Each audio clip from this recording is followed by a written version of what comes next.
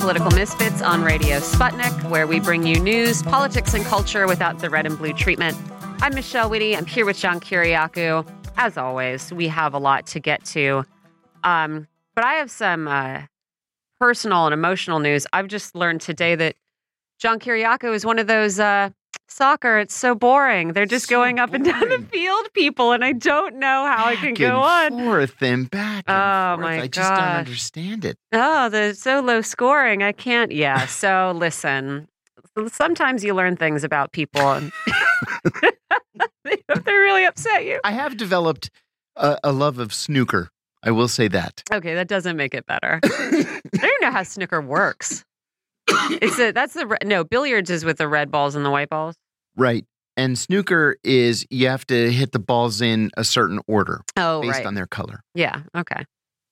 Well, I just wanted none of you listening out there to have any illusions about John Kiriakou when he talks about the World Cup. He's talking about a sport that he doesn't like or care about. I don't have any understanding of it. Yeah. It just seems so incredibly boring. You got to widen your aperture. That's what it is. Anyway, all right. We have real news to get to. We are going to be talking about a scary new espionage law in Sweden. It looks suspiciously like the UK's Official Secrets Act. Yeah, which is a nasty piece of work. Sure is. It also elevates. So it used to be that espionage in Sweden was criminalized if it did direct harm to state security. Correct. Now it just has to damage Sweden's relationships with other countries and international entities. And I mean, that's extremely dangerous. That's language that can be really broad. Yeah, so we are going to talk about that. We're going to talk about what it's going to do to journalism. What if you have to say a negative thing about NATO? And it would make NATO feel a little angry with Sweden and your pesky reporters. What is that?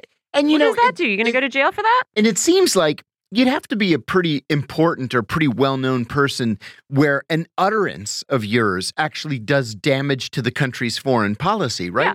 But what if it's somebody like you or me, where we just, we tweet something like, oh, I don't like Finland. Finnish people are dirty, right? Well, is that damaging Swedish relationships with Finland? Yeah, no, but like, what if you get your hands on information that would suggest that this is what Sweden's high officials are saying? That you can't report that because it's going to damage your relationship. Dangerous. Yeah, it's a terrible new law. So we'll talk to someone who has been looking at that law pretty intensively. We are going to take a look at what's happening in Europe. We have Russia threatening more gas cuts. It is accusing Ukraine of stealing gas from the pipelines that carry Russian gas through Ukraine. I am, one of the things that I'm curious about with the sort of energy black market that is inevitably springing up now is we've talked about the implications in terms of increased violence of our flow of weapons that's going to Ukraine, that's going to, stream out of the country and reach other hands. But black markets are also, black markets bring with them violence, right? People have to protect these. If you can't go to the law to protect your business, what other option do you have? And so I think maybe we're also ignoring the potential for violence that is to protect these energy markets that are high dollar. I think you're right. And there's another issue here, too. I gave an interview to RT last night. They had a very good question that they wanted to talk about. And it was the United States has admitted that it has no control of the weapons that it sends to Ukraine once the weapons land in Ukraine. And there are credible reports saying that a lot of the guns and the ammunition are going to organized crime gangs, that American weapons are turning up in places like Bulgaria and Romania when mafia figures are being arrested there. These are military-grade weapons that were meant for the Ukrainian military. What's the United States going to do about it? And I said they're not going to do anything about it because the same thing happens every single time there's an armed conflict and the United States provides weapons. Go to Peshawar, Pakistan. I've been to the arms market in Peshawar, Pakistan. Everything is American. Yes. Everything. So I said they're not going to do anything. Sale is a sale. They're just going to keep pumping weapons and ammunition into these war zones. Yeah. So we are going to talk about that. We're going to take a new look at Ron DeSantis' time at Gitmo. Yes. Which I'm pretty interested in because I don't know anything about this. So I get to come into this one cold and just hear what our guest has to say. We are going to take a look at human trafficking, not just to build the World Cup complex, but also to keep overseas U.S. military bases running. Mm-hmm. We'll talk about the web of foreign labor that keeps those bases operating and the way some of those people are treated by American contractors that are making a lot of money. That's right. Taxpayer money. Yes. From the Defense Department. It's not an accident that everybody gets rich when there's a war. Yeah, no, it's not. We are going to try to figure out what can get you banned from Twitter these days. We are going to ask how many people Saudi Arabia has beheaded in the last month. Mm-hmm. We're going to talk about some coming showdowns in Congress, both within parties and between our two main parties. And we're going to talk about whether license plates are going to be the final trigger for a new conflict in the Balkans. Was there not the eruption of an old conflict in the Balkans. Was there not a war one time in the 70s between Guatemala and Honduras over a bad call in a soccer match? I don't know. I'm going to look it up. Please do. Yeah, I think that actually happened. You never know. I mean, this war could very well be triggered by the issuance of license plates. Yeah.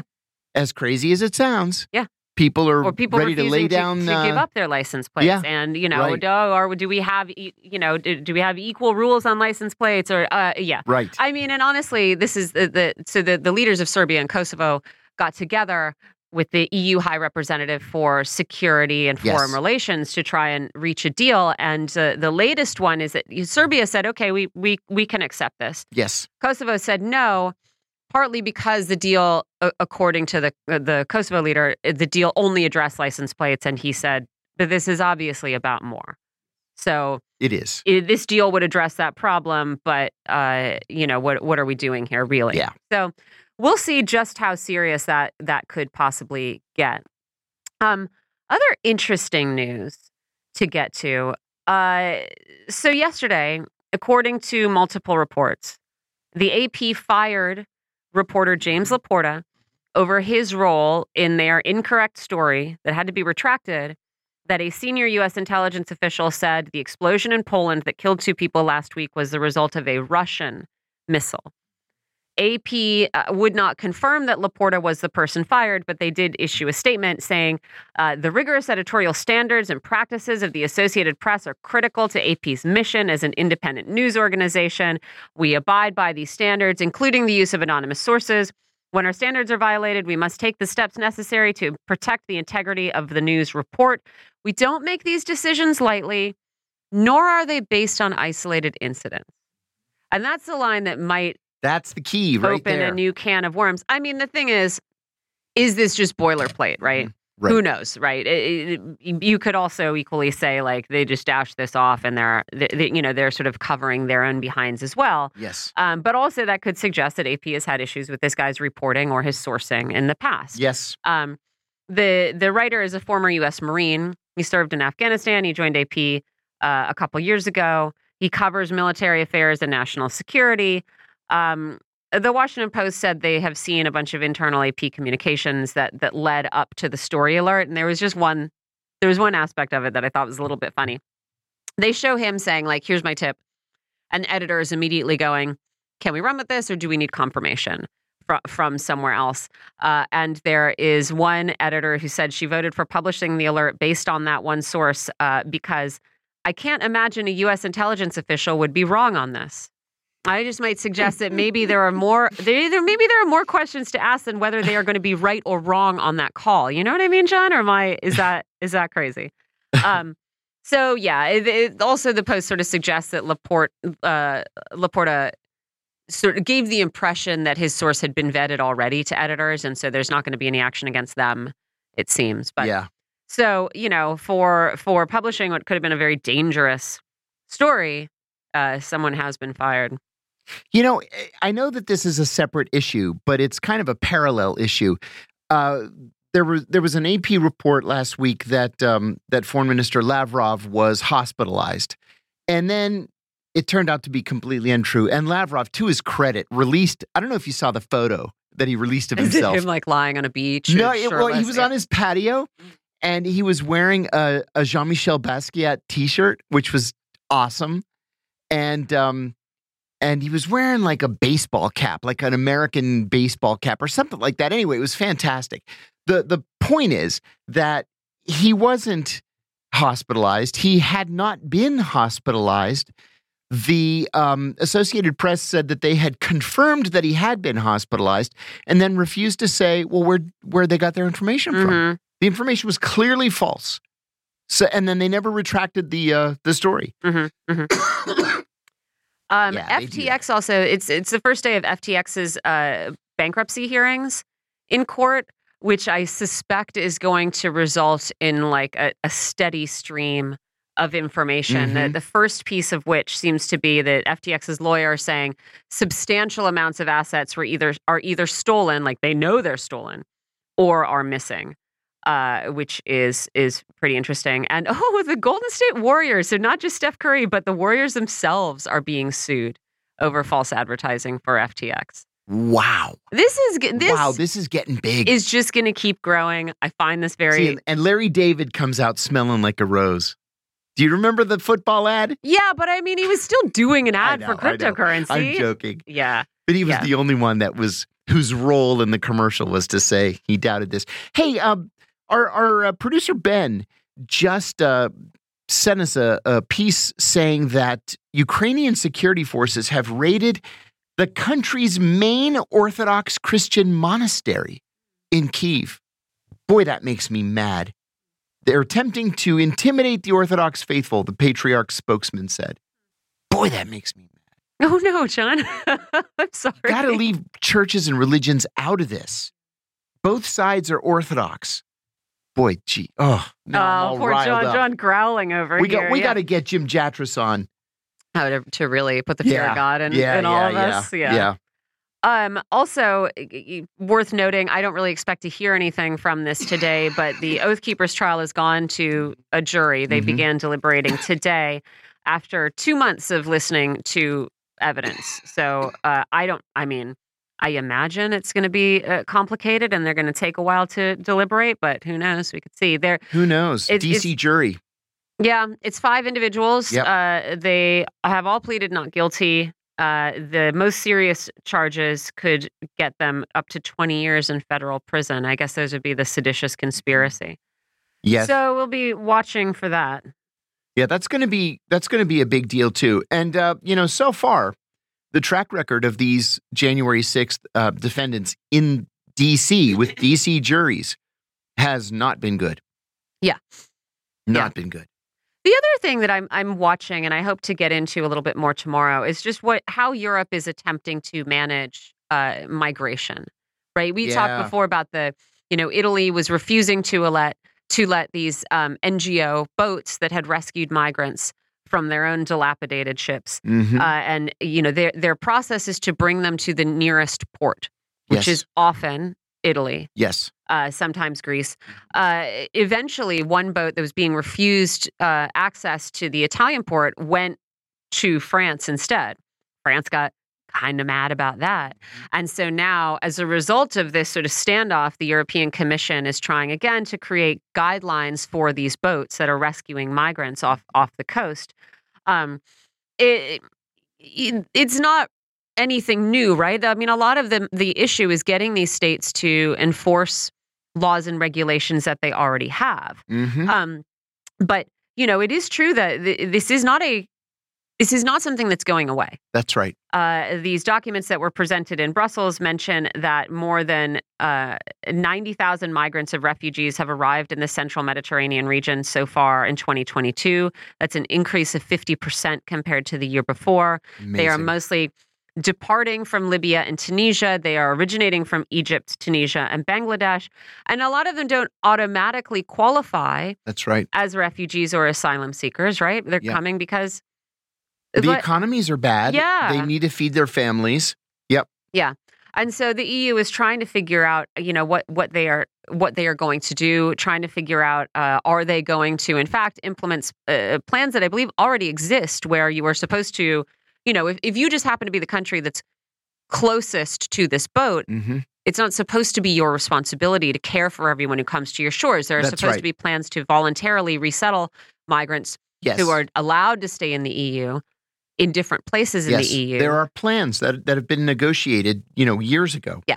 They're also looking into, doing what the U.S. does, more efficiently returning migrants to Africa and Asia.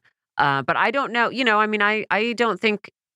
I don't know that there is a solution to this that doesn't involve radically changing our political and economic relationship with the countries of origin that these people are coming from and the regions that they're coming from. And none of that seems to ever be part of this. So it's either, how can we absorb more immigrants, which is fine, or how can we more thoroughly and viciously police our borders and throw people out, which is, to me, not a response to a situation that you've had a hand in creating. Yes. So we'll keep watching that story. I think we've got our next guest on the line. We do indeed. We'll take a little break here. We've got more to tell you, but that can wait till later in the show. You're listening to Political Misfits on Radio Sputnik. We're live in D.C. We'll be right back.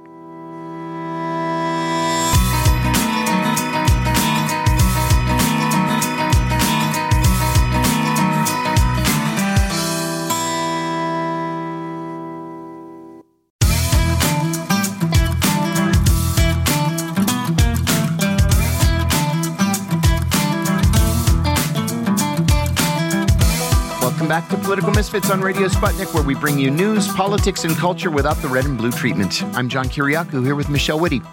A war is brewing between Republicans in the Senate over whether or not to support a continuing resolution that would keep the government running after December 16th. Senate Minority Leader Mitch McConnell said that he would engage in talks with the Biden administration to fund the government before it runs out of money and is forced to shut down, something that happens every few years and always hurts Republicans.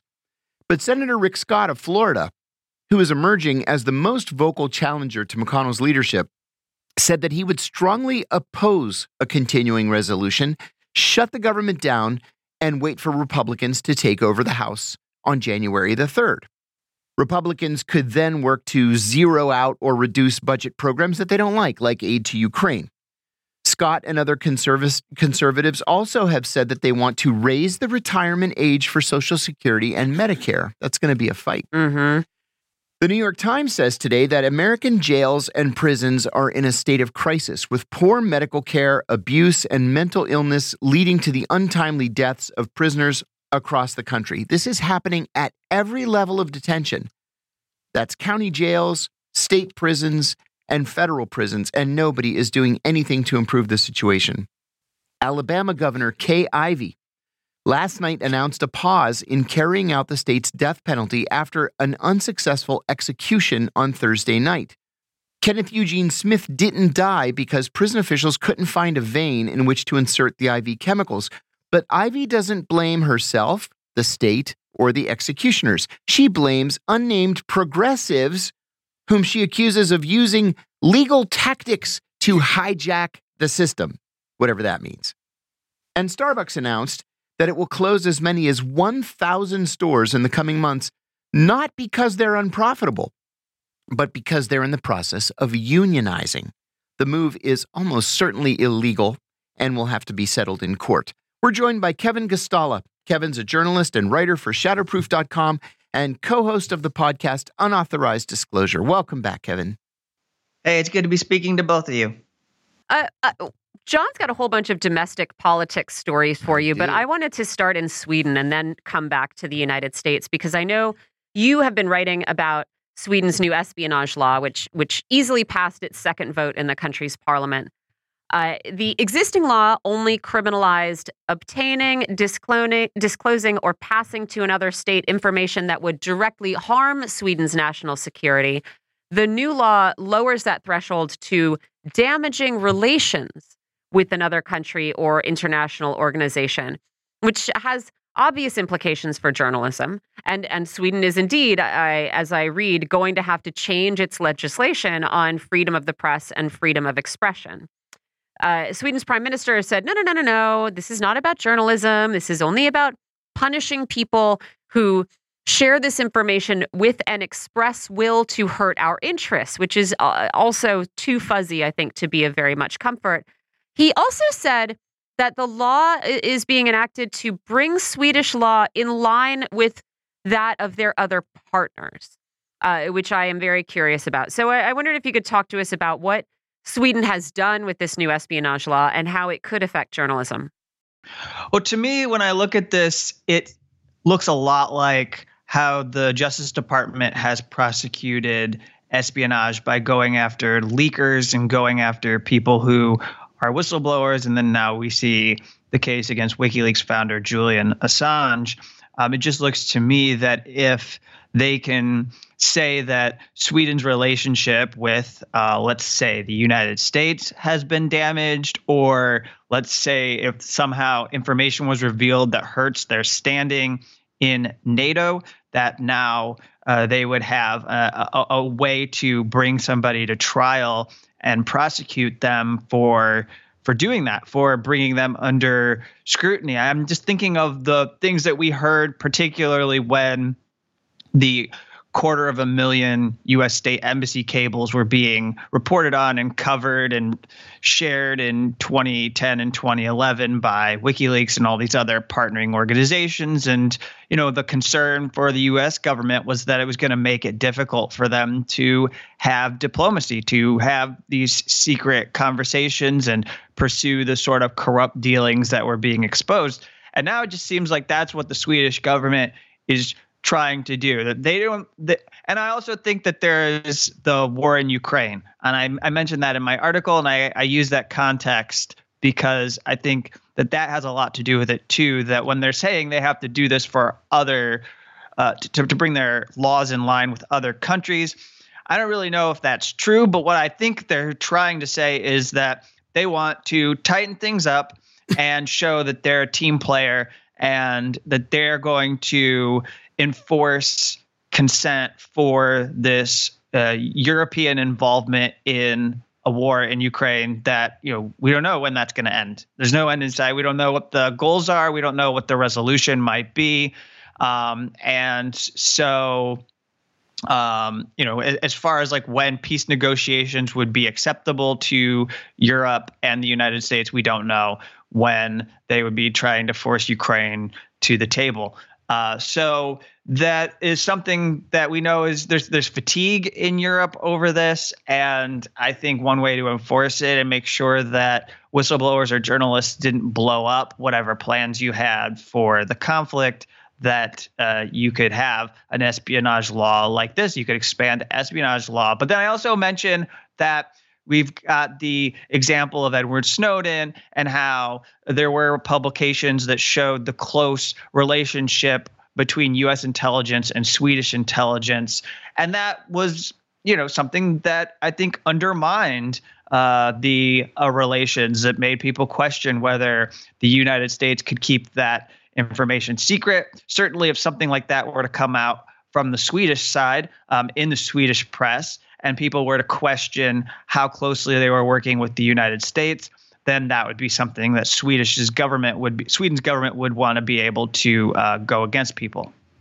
And I mean, Sweden right now is involved in an investigation of one of the most mysterious aspects of this conflict, which is the explosion of the Nord Stream pipeline. And people have been pointing out, the information about the wrong person, the wrong country being involved in that could certainly be seen as damaging Sweden's relationship with the United States and NATO. And now you might face jail time if you happen to report some inconvenient information that you come across or that somebody gives you.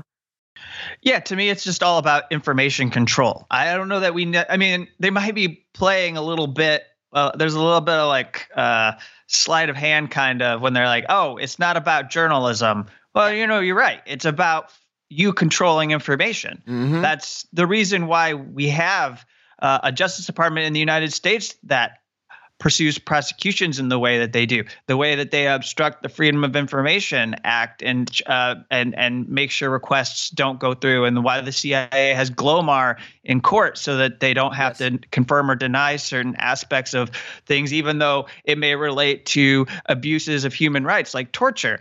So obviously, from my sense of following all of these issues over the last decade, what I see here is a country that does not have the kind of power that the United Kingdom has, does not have the power of, maybe some of the other states that could independently act. But it's more likely that somewhere behind the scenes, it's been advised by the United States as a driver of NATO policy that this is something that they need in order to protect the war effort from any kind of disunity in the message around what is being pursued against Russia. And that's, my feeling for that, why I think that is true, has to do with history. I just go back to why the U.S. adopted an Espionage Act back in 1917. That was about World War I. And I can see the U.S. lobbying other countries today to shore up their espionage laws to make sure that they control the spread of information. Oh, yeah. I think this is going to get worse before it gets better in countries all over the world. The UK is bad enough. Now Sweden is mirroring what the UK has. I can't help but to think that we're close behind. I want to ask you about passage of a continuing resolution, or CR, Kevin. Congress has to pass a CR to keep the government running after December 16th. Without a continuing resolution, everything shuts down. There aren't going to be any Social Security checks. There aren't going to be any welfare checks or food stamps. Medicare, Medicaid will cease to be, funding for it will cease to be transferred to the states. Overseas, embassies will close. No consular services, no American citizen services. It's a big deal. Mitch McConnell has said that he's willing to pass a continuing resolution. He's done it dozens of times over the years. But Rick Scott, Ted Cruz, and Mike Lee of Utah want to engage in some brinkmanship. They want to block funding unless the Biden administration agrees to add money to fund the Trump border wall, which I thought Mexico was paying for, right? December 16th is only a little more than 3 weeks away. Do you think Mitch McConnell can get his caucus in order in the meantime? Or do you think the government's going to shut down? Yeah, we always see this in the news cycle. Yep. That is the government going to be shut down, or are they going to fund it? And it always happens that in the 11th hour, usually Bernie Sanders is on the floor giving some speech about why he's going to have to vote for this package, but he doesn't want to because there's something terrible in it. But they've given him time to do, the fake filibuster. Or some other Democratic senators on the floor saying they don't like it, but they came up with this package deal. Yeah, I imagine there will be some kind of poison pill in there that progressives really don't want. Is it going to be border wall? I don't know. I mean, it's a little bit odd to me that that would be the thing that they're going for. Of all things. But I think that maybe the Republicans are desperate. I haven't talked to you since Election Day, and I sat here and talked to you several weeks ago, and I was really skeptical of the idea that the red wave wasn't going to be met with some kind of blue wall. Yep. Just because, I'll tell you why. I actually believed that Michael Moore had his pulse on America, just the same way that he had his pulse on America. I remember you mentioning it with Donald Trump, and so I think that this might be a desperate attempt by Republicans to come up with what the issue is going to be that animates the grassroots after they lost like a majority of their races where they were boosting election deniers, and they lost a lot of races where I don't know that they lost races, but it didn't quite pay off to do the crime panic thing. It only worked in districts or races where the Democrats took the bait and decided to try and prove that they were better cops than Republicans. And so, in my view, this could be a desperate attempt on senators to try to find that thing that's going to resonate with the base. But, I look at right-wing media and they're just not really talking about immigrants in the U.S. right now. A lot of the stuff that they talk about if they're concerned about culture war issues is sadly, of the LGBTQ plus variety, and suggesting about like different things of how that's destroying the fabric of America. So it's kind of odd to have a throwback and go back to the days of Trump and push for a border wall. Totally agree. The New York Times story today on prisons and jails is chilling, but it's not something that we've never heard. And it's certainly not something that we haven't talked about on this show. It begins with the story of a 28-year-old man who turned himself in after having been arrested for a DUI. He was diabetic, and he brought his insulin with him to the jail. So they locked him up, and they refused to give him his insulin. He kept saying, hey, I have to have the insulin 4 times a day. And they wouldn't give it to him. 3 days later, they found him dead on the floor of his cell after having gone into a diabetic coma. Things like this happen every single day in America. We've been talking about it for years. Paul Wright at the Human Rights Defense Center has been talking about it for decades. So why is it that we can't fix this problem? Why is this problem apparently just getting worse and worse and worse as time passes? Well, first off, I would say to you that we shouldn't move too far away from what happens when we have a chance to elect people who will think about these issues dramatically differently. The pressure from the media is to go towards protecting the different carceral or incarceration policies that are available. And what gets pressured when we are having elections? Oh, bail reform is causing the disintegration of our country. Or is it not? We don't know. Some people believe it, so we're going to take it seriously, even if it isn't true. That's what the New York Times did. Yeah. I mean, they very like clearly played into the Republicans' plans, even if the Republicans weren't able to win their elections. And they just said, well, Republicans have made people afraid. People are afraid, so we have to cover the fear. Yeah. So we'll report on the fear among the people, even though it isn't reasonable at all, which is not how you handle a panic. I mean, that's not how they handled people's fears about COVID vaccines. They don't reinforce it by going, well, people are afraid. People are afraid. That's what can we say? But they do that for crime, even when there is empirical evidence that the crime rates are much lower and getting better, and that there isn't a reason for this abuse that we see. And the other thing I want to quickly point out is that this permanent subcommittee that John Ossoff chairs as senator recently did an investigation and found that the Justice Department had undercounted deaths by 1,000 over the last decade, that they're not appropriately responsible for the people who are in their custody. And I think, while these are county jails we're talking about, these are not necessarily federal jails, but nationwide, all of these institutions care so little about life that they don't even know the number of people that are dying or sustaining life-threatening injuries or illnesses in their institutions on an annual basis. Yeah. That's absolutely true. It is just, to me, it's shocking that, it does make me sick, but it's also like, it's not, I just don't know why this isn't more part of mainstream conversation. You know what I mean? I don't understand. It really does boggle the mind, right? Because the solution, the common sense solution is always presented as pour more money directly into this system, basically unchanged. Right. And it's just not, it's not that complicated. And I understand why, the direction that police and police organizations want to drive the conversation in. But I really don't understand the consistent failure of our mainstream media to cover this accurately and comprehensively. It's not even particularally political. You know what I mean? Sure, it's like, okay, I get why, the New York Times isn't like a bastion of anti-imperialism, but this is less defensible, I feel. I don't know if either of you have an answer to that.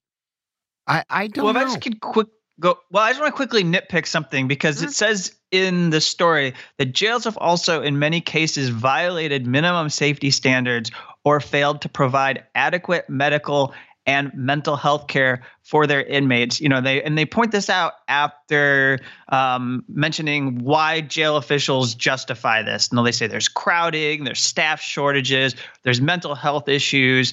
They have had to deal with the pandemic. There's isolated violent detainees that they have to worry about. There might be other things that they have to do to quarantine people with illnesses.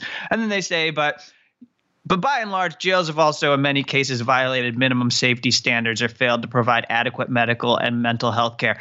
Actually, it's not many cases. It's not in many cases. It's in all cases. Mm-hmm. In all cases, like it would be an exception to the rule if you went to prison and got the medical and mental health care that you deserve. Exactly. Yes. I want to ask you a follow-up on this. Another major point in this article was to say that our mental health policies nationally have failed, and that more than half of the deaths in prisons and jails across the country are of mentally ill people who belonged in hospitals rather than in jails. But our mental health facilities are ill-equipped or unequipped to care for them because there just aren't any available beds. We've been having this debate about the mentally ill in prisons since the 70s. Why do you think we haven't solved the problem when other countries have? You go to Western Europe and they don't have these problems with mentally ill people just dying randomly in jail. Well, I believe it's actual lack of compassion among people in our culture. So let's just go out west, okay? So, what just happened? They had a mayoral election between Rick Caruso and Karen Bass. And one of the defining issues between the two was what they were going to do with homeless people, homeless individuals, how they were going to deal with them. And the billionaire who spent over $100 million of his own wealth and lost, which I think is fantastic. Amazing. I'm so glad that he just wasn't able to succeed. But one of the things was that he was going to clean up the streets. And there were actual boutique liberals who were more inclined to support Rick Caruso over Karen Bass because they are tired of the homelessness problem in LA. But the point I'm trying to make is that if you ask those people what they want to do, they don't really want to show compassion and try and deal with the root causes of the mental health crisis. If you ask them what their quick solution is, well, I just think we should warehouse them. Just go put them somewhere. I don't want them on the streets. I don't want to see them when I go to work in the morning.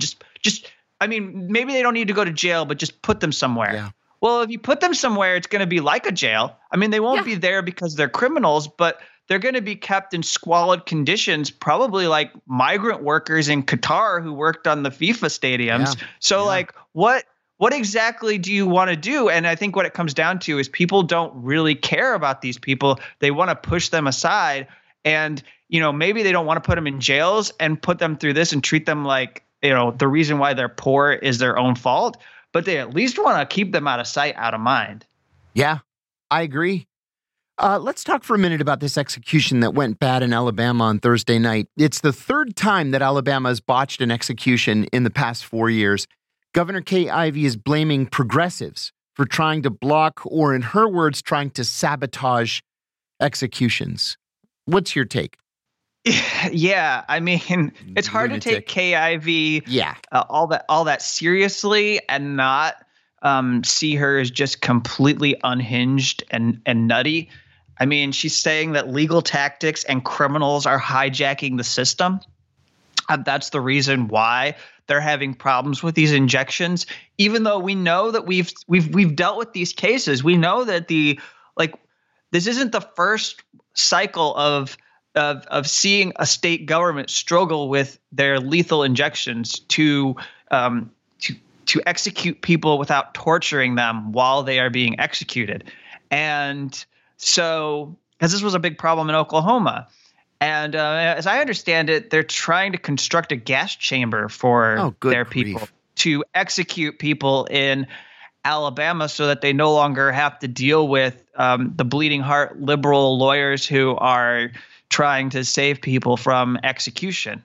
And the other thing is, again, she says, for the sake of the victims and their families, we've got to get this right.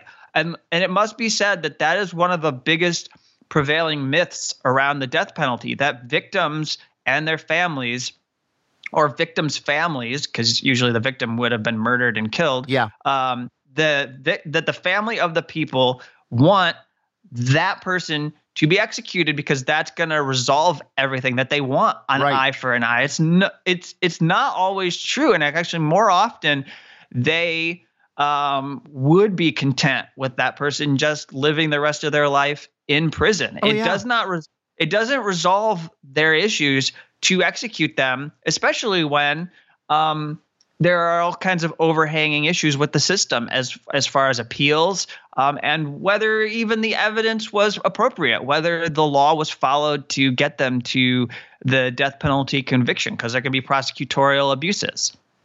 I think you're exactly right. I think what most proponents of the death penalty don't understand or don't appreciate is that life without parole is a far, far harsher punishment than execution.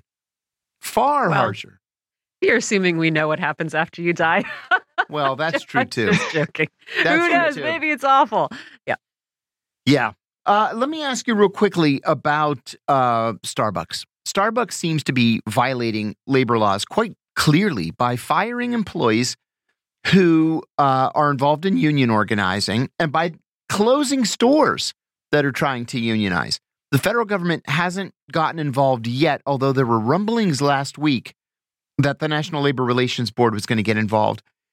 And to the best of my knowledge, there's been no statement from the White House or even from the Department of Labor. Why do you think that is? It seems like Joe Biden would jump or should jump at the chance to support organized labor. What do you think is going on here? And do you think this will end up being decided in court? So the regional offices for the National Labor Relations Board, from what I know, have been challenging these different stores that Starbucks are shutting down just basically because they've decided to form a union. That's what you're describing there. Why wouldn't Joe Biden jump in to support these people? Right. I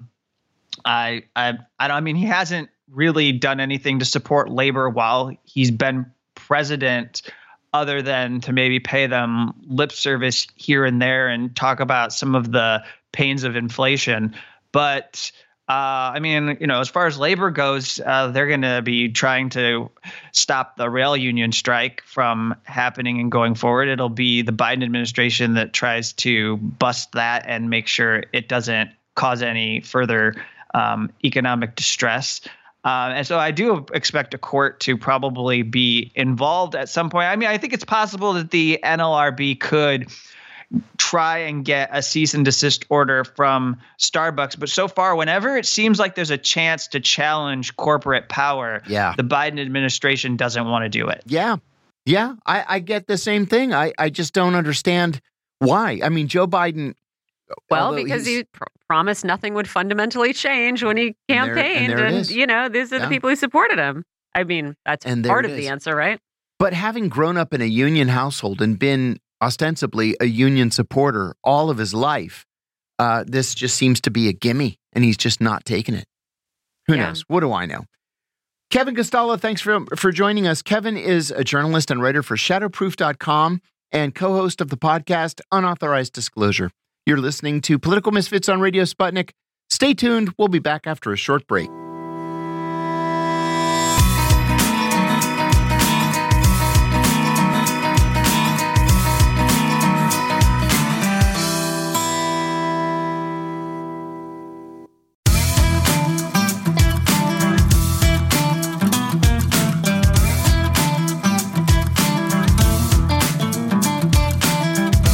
Welcome back to Political Misfits on Radio Sputnik, where we bring you news, politics, and culture without the red and blue treatment. I'm Michelle Witte. I am here with my co-host, John Kiriakou, and we're talking about the free speech mecca that is Twitter, right? It's a free speech zone, people freely speaking all over the place, speaking too much, perhaps, inciting violence, hate speech. It's just a free-for-all. And yet somehow our guest has managed to get himself banned. We're joined by Garland Nixon. He's the co-host of the Critical Hour here on Radio Sputnik. Now, I had gone in, I thought this was I assumed this was a temporary suspension because your tweet is so obviously comic.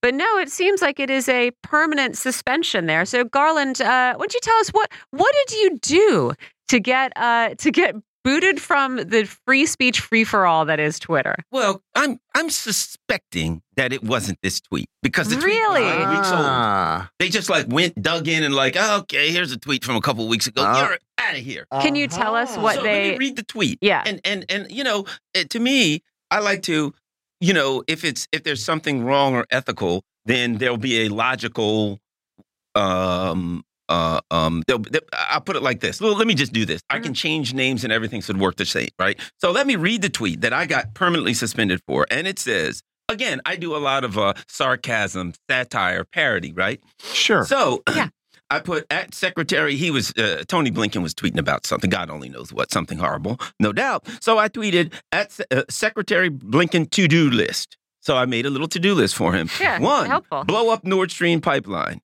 2, overthrow Pakistani government. 3, try to rub out Imran Khan. 4, more money for Azov Nazis. No, that's 3. Whatever. 4, Istanbul go boom. We all know what that was. And 5, I put personally strangle some Palestinians to death with your bare hand. I mean, it's not subtle. Let me do this, though. Let me change this. Vladimir Putin to-do list. And let me change this 4. Yeah. 4, personally strangle some Ukrainians to death with your bare hands. Do you think that gets me thrown off? No. Yeah. There'll be NAFO people all over the place saying, yes, that's Putin, he's evil. And we all know, all the blue check marks will be, yeah, that's right. Vladimir Putin wants to personally strangle Ukrainians with his bare hands. So if this was actually what they claim it is, which is harassing or threatening, it wouldn't matter which name was in there. Yeah. It would always work the same. That's true. But we know that ain't the case. And the question is, why do you wait a week? But it's also... Or 2. It's obviously... It's obviously satirical, right? Yeah. It's not subtle. And this is the thing. This has been a complaint across platforms by especially independent media. They're not big name media, but independent media who have said these content rules are making it so that we can't actually cover events where things like this happened. It happened a lot with Status Quo, for example, trying to report on far-right rallies or whatever. They're saying you keep catching us up in your content dragnet when we're not espousing these views. We're trying to cover events where these views are espoused. And I thought when Elon Musk took over Twitter, there wasn't going to be any content moderation anymore, certainly not of the sort of overtly political kind. Right. Because it's simple. What are we looking at? Rule of law, or in this instance, we'll call it a law, the laws of Twitter, right? Yeah. So we'll say rule of law versus arbitrary application of the law. Rule of law says no matter who it is, no matter what the name is, if you do X, this is what you're going to get. Yeah. Mm-hmm. Arbitrary application says if you do X, depending upon who it is and what situation you're at, and you go against something the government doesn't warrant, then you're going to get tossed. So it's obvious what's going on here. I do suspect that there's more than meets the eye because they just grabbed the one, a random. I've done work far worse than this. If anybody follows my Twitter account, most days. Oh, yeah. Right? Yeah, you're provocative. Yes. It's satire. It's bad. What does Saturday Night Live do? But Saturday Night Live is not always, satire, I will say. They do some of that parody and stuff, but it's always kind of, going along with what the mainstream wants. But I tell you, I'm suspicious. I'll tell you what I think it is. Maybe I'm wrong, but I'll throw this out there. I went on the Duran last week. I went on George Galloway, and I put forth a theory. And I said, and it's been blowing up. People sent me articles with my name in it from the Europe, right? And here's what I said. I said, on the deindustrialization of Europe, Joe Biden, when he came in, said, I'm going to bring jobs and industry back. And everybody thought he was talking about China, but he wasn't because he can't do it because of the labor costs U.S. can't match. Yes. I said he was talking about Europe. Wow. So what they simply did was they create an environment where the energy costs are so high that the European industry can't afford to stay there. And then they passed this thing called the Inflation Reduction Act. And if you read into it, the Inflation Reduction Act is basically the Industry from Europe to America Act. I mean, literally, they're like, yeah, if you're going to buy batteries, or if you're going to sell batteries, or if you're going to sell electric cars, they got to be made here. BMW Europe and Volkswagen. France has been mad about that. Right. Yeah. Mm-hmm. So I went on and basically kind of put it, I'm like, isn't it obvious? They're just simply, they want to compete with China. Mm-hmm. They need to reindustrialize. They're just going to take Europe's industry, right? Well, I said that. Next thing you know, that blows up all over Twitter. Somebody's sending me an article from Europe. Garland Nixon said this. And I'm hearing Macron is screaming they're stealing industry. And I'm thinking, oh, I imagine that's not connected, but you're out of Twitter. Here's a tweet you made last week, and you are history, brother. Don't come back. Yeah, exactly. Don't let the, as my mother would say, don't let the doorknob hit you where the good Lord split you. Right. I mean, right. It does say, are you gonna appeal? I mean, it seems like you would have a chance at appeal if Twitter had any staff left. It said you can. I even took a screenshot. Yeah, it says you can appeal. It said you can appeal. I appealed, and when I clicked submit, it said, "Oops, something went wrong." Oh no! What? Are you kidding? And then right after that, at first it said you've been suspended, and right after that, I got something that said you're permanently suspended. Yeah. Wow. So, I don't know. Wow, that's but I do know this. I guarantee you that if you change the names and you put that Vladimir Putin is saying he's going to personally strangle Ukrainians, there is no way that gets boosted by Twitter. Oh, I mean, that's explicit, right? I'm looking at a story in the Washington Post from March saying that, explicitly saying, it starts by saying a month ago, praising a neo-Nazi militia or calling for violence against Russians would get you suspended from Facebook. Now both are allowed in the context of the war between the two countries. It says specifically in Ukraine. But they said, oh, well, we're going to allow things that could be explained away by the heat of the conflict, et cetera. I forgot about that. Mm-hmm. Wasn't it like, didn't they say they were going to allow you to say, call for violence against Russians or something like that? Yeah, it's okay. Yeah. Arbitrary application of the rule? Well, or not arbitrary. You know what I mean? Yeah. It's inconsistent application, but not arbitrary, right? Could also have been, yeah. And I'm going to go further where you're going. Not only is it not arbitrary, it's not inconsistent. It's very consistent. Yes, exactly. Yeah. If you're going along with what the machine wants, you're good. So, I mean, again, I've been sort of facetious this whole time about the free speech maelstrom that was going to be unleashed by Elon Musk's takeover. But it does seem, meet the new boss, same as the old boss. Right. Not that any of us really expected anything else. But it doesn't seem like this has become a safe space for whoever. Well, and right off the bat, when people are like, "Oh, hooray! This guy's coming in. He's our free speech savior," and you're like, "He's still a billionaire who bought a private company. Yeah, is going to free us from our bondage." And there's just something about that leaves a bad taste in your mouth, you know. And doesn't he get like 60 or 70% of his money comes from like contracts with the U.S. government? Oh yeah, and a lot of that was government loans to both Tesla and SpaceX that the government later on said he didn't have to repay. Wow, can we get some government loans like that? Seriously, if you're the richest man in the world, that ain't a loan. They just hand you money. Yeah, that's the only way. Only thing we can get is thrown off Twitter. Exactly.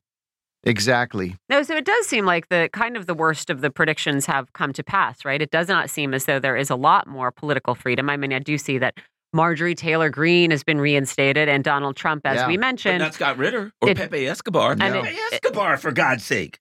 And it does seem that the things that people were afraid of, also the proliferation of, this hate speech and sort of vulnerable people being targeted. We've already spoken about the upticks in the use of racial and other slurs on the platform. So kind of seems like the worst of both worlds right now. Yeah. And you know what? To them, I think, to the ruling elite, the racial slurs and things like that are an inconvenience to them. It's an inconvenience. Yeah, okay, that's a pain in the neck. Yeah. But people actually pushing back, with good, strong policy positions. Yeah. And I've been really going after, for months, the business about the EU, the U.S. taking advantage of Europe, taking their industry, you know what I mean? Like calling them, like fools and things like that for allowing this to happen. And I know they weren't people. So I just feel like it wasn't a single tweet that it was. No. in general, I was going in a direction they didn't like. And same with Pepe. Look at Pepe Escobar. He writes excellent articles, very professional, international journalism. And I read the stuff. I'm like, man, he's a real sharp guy. And he has insider information. That's what got him thrown off. Mm-hmm.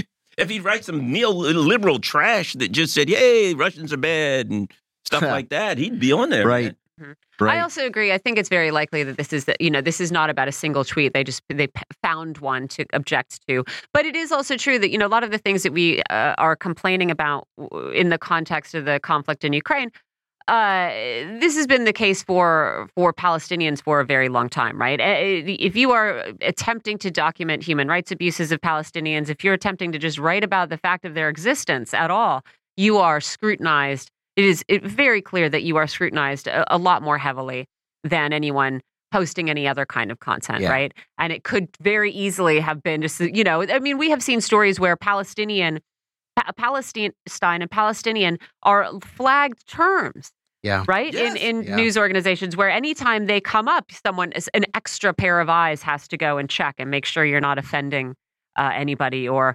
writing too clearly about the violence committed against them. Mm-hmm. Yeah. And I think you made a good point, and our discussion is accurate in that when the machine wants somebody off whatever, they can dig up a random tweet. And if you'll notice, it's always something about hate speech, or somebody else was telling me about that they got suspended for like hate speech or temporary suspension, and they'll say hate speech, threatening harassment. And when you ask them for something specific, okay, how did this tweet or whatever, they just never say anything. It's like they just use some. Right. It's just that was the catch-all. Yeah. You know what I mean? Sure. When I was in law enforcement, and like if a police department was after someone, they had something called CUBO. Conduct unbecoming of an officer. Yeah. So they give you like, they didn't like this guy because he's causing he's guilty of conduct unbecoming of an officer. That's all it is. Yeah. It's conduct unbecoming of an officer. It's a catch-all phrase. Yeah, you're threatening, harassing, whatever. You're out of here for 2 days or forever. Oh, and in prison they do that too with the word insubordination. Yeah. We got to get out of here. Garland Nixon, you're our colleague here. Remind our listeners where they can hear or when they can hear more of you on Critical Hour. Certainly not on Twitter, but 6 to 8 p.m. Monday through Fridays, Eastern Standard Time here on Radio Thanks Sputnik. for joining us, Garland, and go listen to the Critical Hour, everybody. We're going to take a quick break here and come back with way more news on Political Misfits. We're on Radio Sputnik. We're live in D.C. We'll be right back.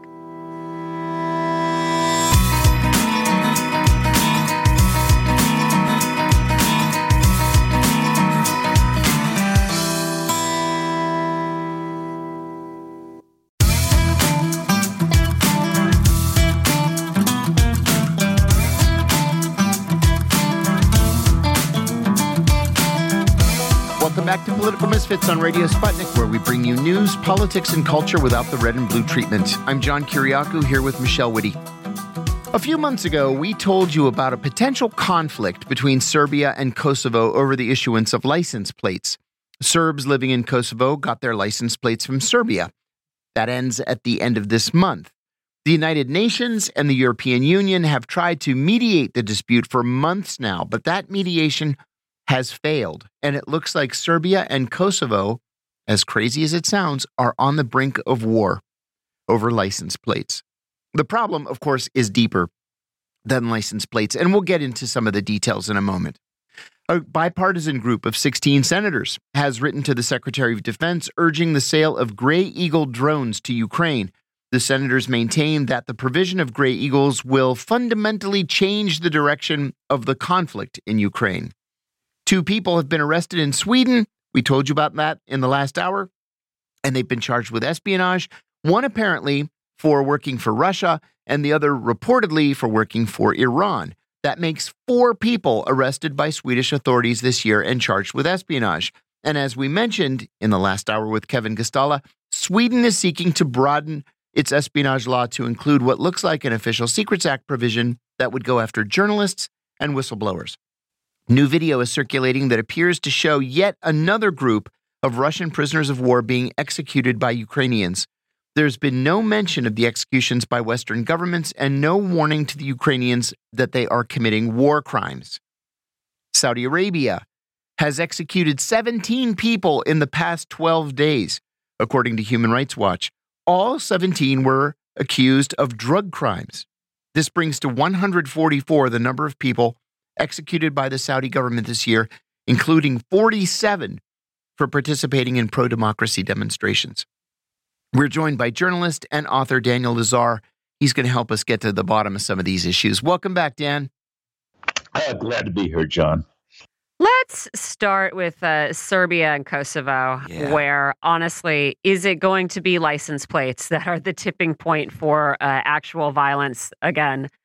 It's hard to get all the details of this. So the conflict is Kosovo is attempting to finally ban Serbian-issued license plates on cars of Kosovo residents. So I'm guessing they are registered in Kosovo. The license plates are more than license plates. Of course, they're described as a political statement, a way for Kosovar Serbs to give a little middle finger to a state that they might not recognize. Kosovo is saying, if you want to cross the border, you're going to have to cover your Serbian plate and get a Kosovo-issued plate, which I understand Serbia has required for a while now, although that is one of those details that it's hard to get clarity on. But basically, this has been simmering for a while. They've been trying to come to some agreement, and Kosovo is now saying, look, we are going to seize the vehicles of cars with these unacceptable plates. Ethnic Serbs in Kosovo are upset. Earlier this month, 10 lawmakers, 10 prosecutors, and nearly 600 Serb police officers resigned in a northern region of Kosovo. And yesterday, the leaders of Serbia and Kosovo met in Brussels with the EU High Representative for Security and Foreign Affairs. He concluded that meeting by saying Serbia had accepted his deal to smooth over this particular issue, but Kosovo had rejected it.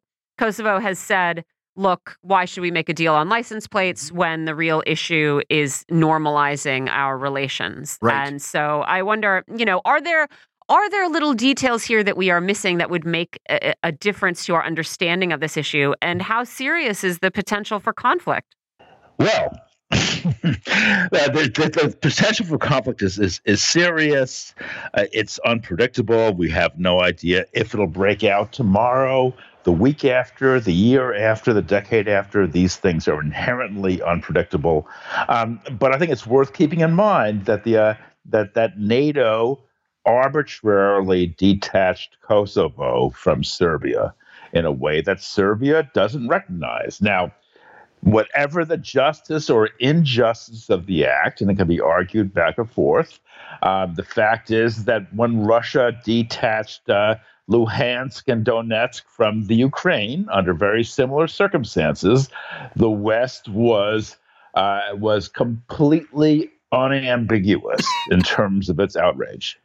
So the West, backs Albania for certain strategic reasons, or Kosovo, I should say, and opposes independence for Luhansk and Donetsk. I mean, it all strikes me as thoroughly arbitrary, capricious, and hypocritical. So that's what has people upset. I mean, the Kosovo War was started by a right-wing, semi-fascist, ethnically intolerant expansionist group called the Kosovo Liberation Army, whose head, Hashim Thaçi, was a well-known gangster, drug smuggler, etc. But yet he was backed by the West.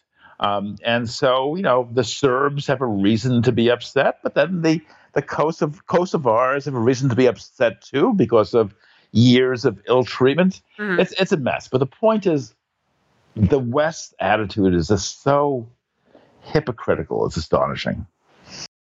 Yeah, I mean, but the other thing is, I mean, I was pretty young during the Balkan War, but the idea that anyone would want a repeat of that is astonishing, and that we are going to see this because over how many decades no one has been able to create a relationship that works in the long term is. And may I add something damning. To that too? Yeah. I was serving in Greece at the time of the Balkan War, and I can't explain clearly enough how that war affected American relations with other regional countries. The Greeks are Orthodox Christians, as everybody who listens to me knows. The Serbs are Orthodox Christians. And northern Kosovo is considered by Serbian Orthodox to be like Holy Land, right? That's where most of their monasteries are. It's been Orthodox for more than 1,000 years. And then Bill Clinton started bombing them, and NATO started bombing them. And then they took this land and gave it to these Kosovars, most of whom are Muslims. And it just wrecked American relations with so many regional countries for so long. It took us 20 years to get over the damage that we did in that war. And so for this to happen again, where it might even require from the U.S. perspective, NATO intervention, there's nothing good that can come out of this. Nothing. And bear in mind that NATO bombed Serbia for, what was it, 90 days? Yeah. I mean, subject to grueling punishment. Those memories are still fresh in Serbia. And That's Serbia right. to this day is an ostracized state. Yes. Regularly vilified in the Western press, and it's completely, as I said, hypocritical. I keep coming back to that term. Yeah. The reported Serbian atrocities against the Kosovar Albanians were grossly exaggerated. Grossly. There was a survey that was done in the year 2000, 1 year after the war ended, and there had been reports of 100,000 casualties among the Kosovars. The survey was able to locate less than 3,000. That's an exaggeration of something on the order of 33-1.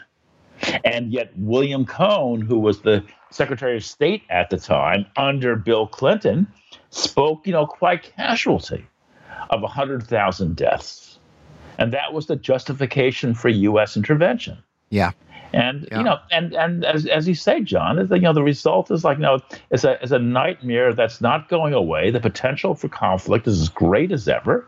And nationalism continues to surge. Yes. Yes, indeed. I have a question, but I don't know if it is even answerable but you also have to think, nations have reconciled after violence and atrocities in the past, right? Mm-hmm. The United States has found itself capable of reconciling with countries that it feels it has done itself wrong, done us wrong. Reconciliation is possible. And I don't know. I don't want to say that, everything is always the United States' fault or everybody else's fault. But it does seem like if it was a priority to create a lasting peace and a lasting understanding, I don't know. Should we consider that it is simply impossible because of religious and nationalist fervor? Or is there something, you know what I mean? This is sort of always this is always what's sort of trotted out as a reason for the perpetual conflict in Israel. And again, I think it is more complicated than that. And I don't know that this is an answerable question, Dan, but I'm curious your thoughts on it. Well, no, I agree. There's no reason to be pessimistic, and where there are different religions, it doesn't always mean that there's an inevitable conflict. That simply is, there's nothing preordained about that. Yeah. But France and Germany, how many times did it go to war between the Napoleonic Wars and World War II? I lost count. Was it 3 times, 4 times? Right. And eventually, after a century and a half, there was a reconciliation, and now France and Germany are the backbone of the EU. Yeah. But still, it took a century and a half.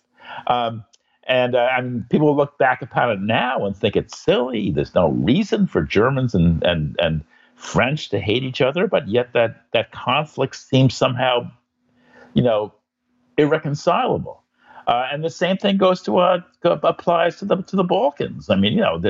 There's no intrinsic reason why those conflicts should be so intense, but under current circumstances, they seem to be surging. And let's look at. And also, it was under the Socialist Republic of Yugoslavia that those conflicts were tamped down. They weren't entirely eliminated, but they were tamped down, and to a great extent, they were forgotten.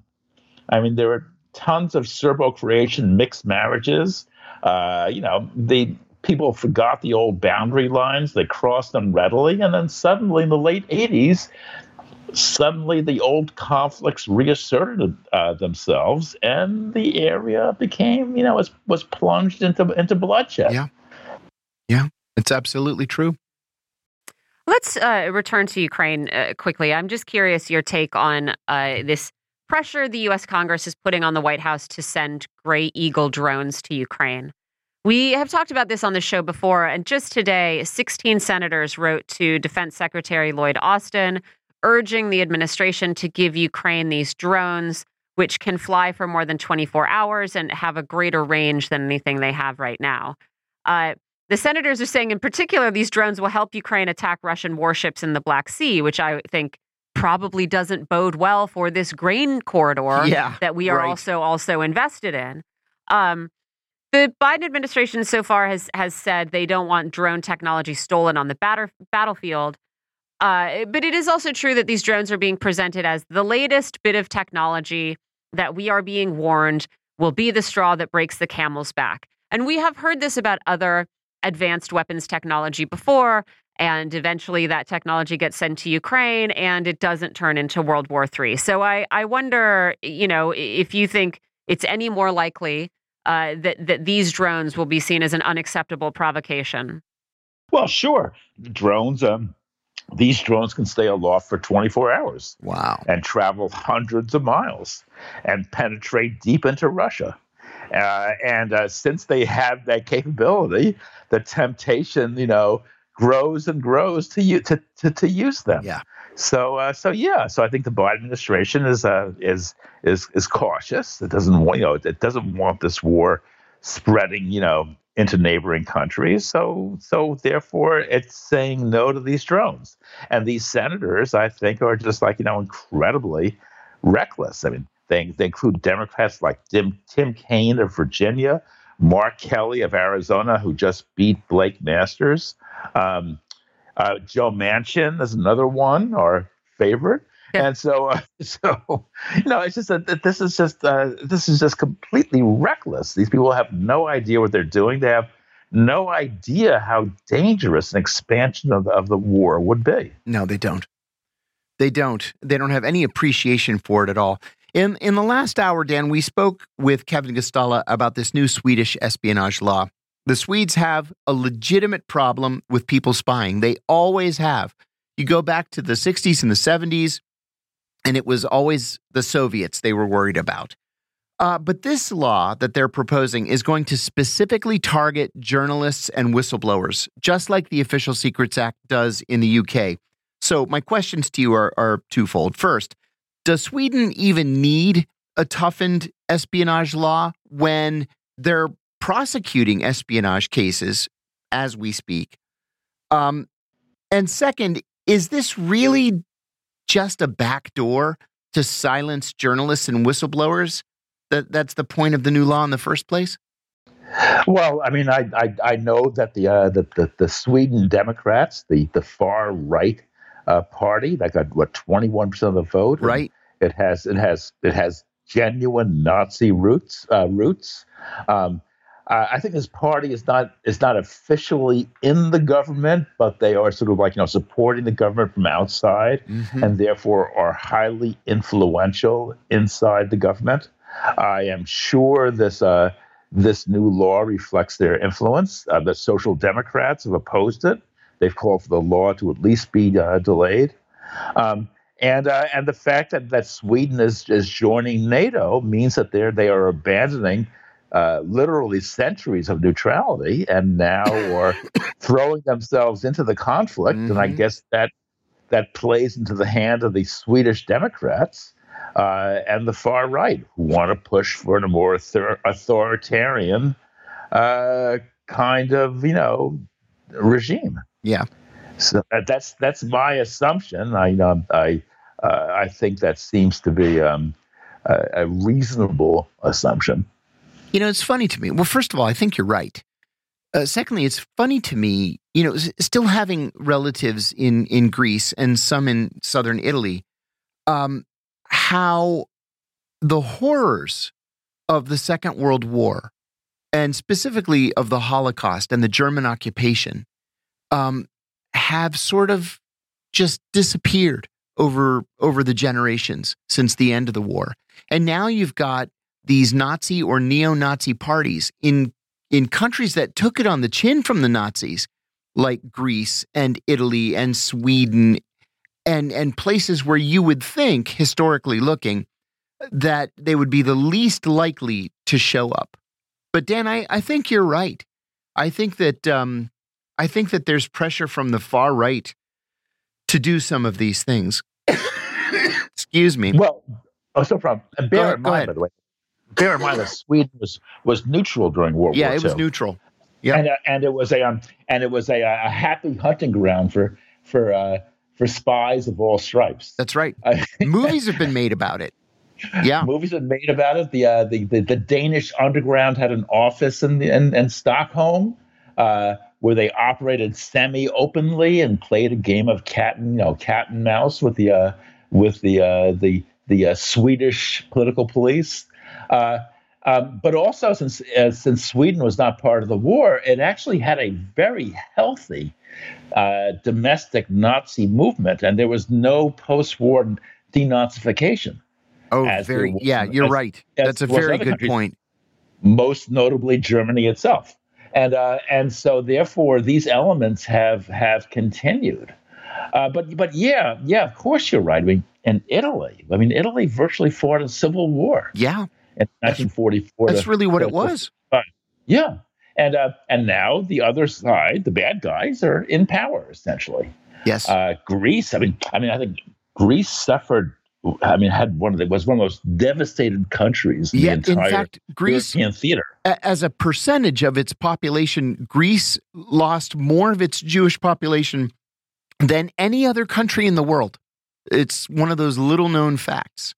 I think the entire population, the death rate was equal to about 1 in 9. Yes.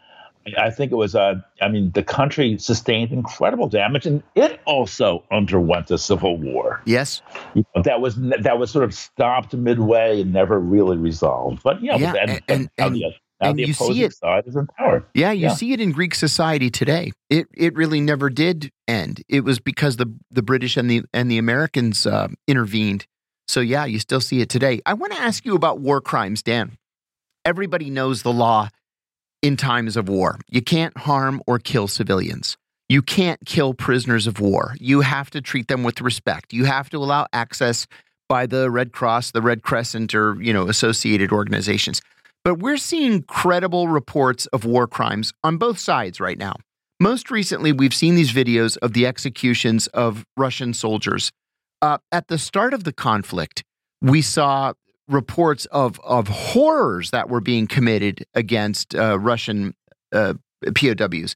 Why are people and governments not up in arms over this? I understand the whole fog of war thing. I've experienced it myself firsthand. But wrong is wrong. Well, there's only fog on one side also, that's right. It seems like. That's right. There's only fog on one side, and wrong is wrong. I just don't understand why this is happening with no pushback. What are your thoughts? There's something called war crimes. Exactly. But what we know about war crimes is that during war crimes are almost always ignored. Mm-hmm. That's the way war seems to work. War is a suspension of law and order. Yeah. So it's very difficult to impose law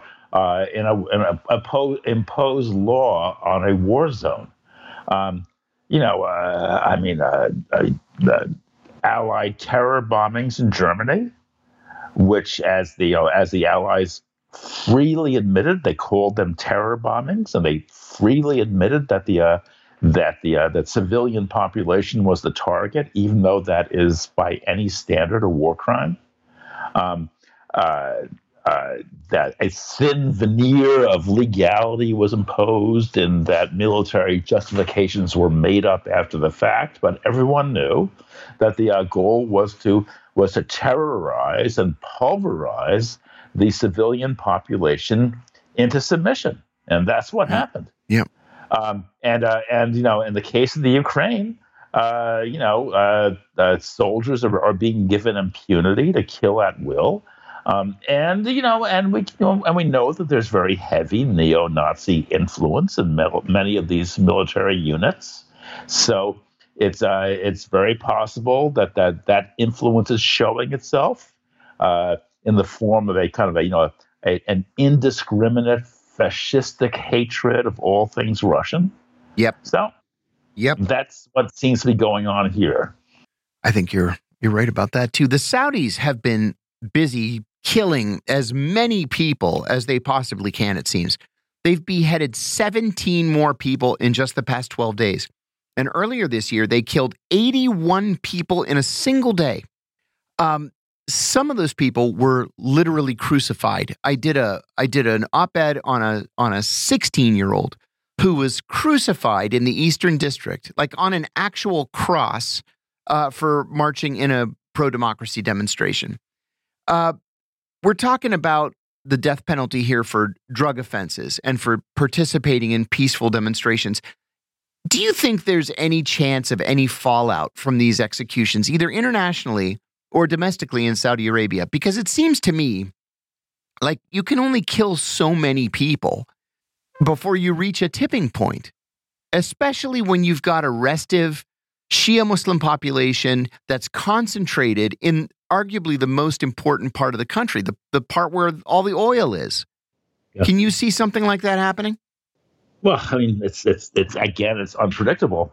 The situation with the Shiite population of the eastern province to me is, I mean, the parallels between the Shiite population in Bahrain and the Palestinian population in Israel. I mean, the parallels are amazing. But the Shiites are subject to Israeli style repression. Oh yeah, they're brutalized. Protest demonstrations are crushed, and capital punishment is applied indiscriminately, and even against children, ages, they're early, 12, 13, 14 years old. And there's no justice. I mean, the judicial system is a complete joke. Yeah. So these people are living under terror, and they have no way out. But yet Saudi Arabia is an integral part of the Western economic system. We know how the Biden administration, after a lot of tough talk after the killing of Khashoggi, is now kowtowing once again to Mohammed bin Salman, the all-powerful crown prince. So essentially the Saudis are locked in tighter than ever into the Western power structure. So that means that everybody looks the other way when a few dozen people get their heads chopped off, so that they can continue, buying oil and in exchange buying advanced armaments, which with the Saudis, then proceed to bomb Yemen, the poorest country in the Middle East, right, where they have caused, a major humanitarian catastrophe.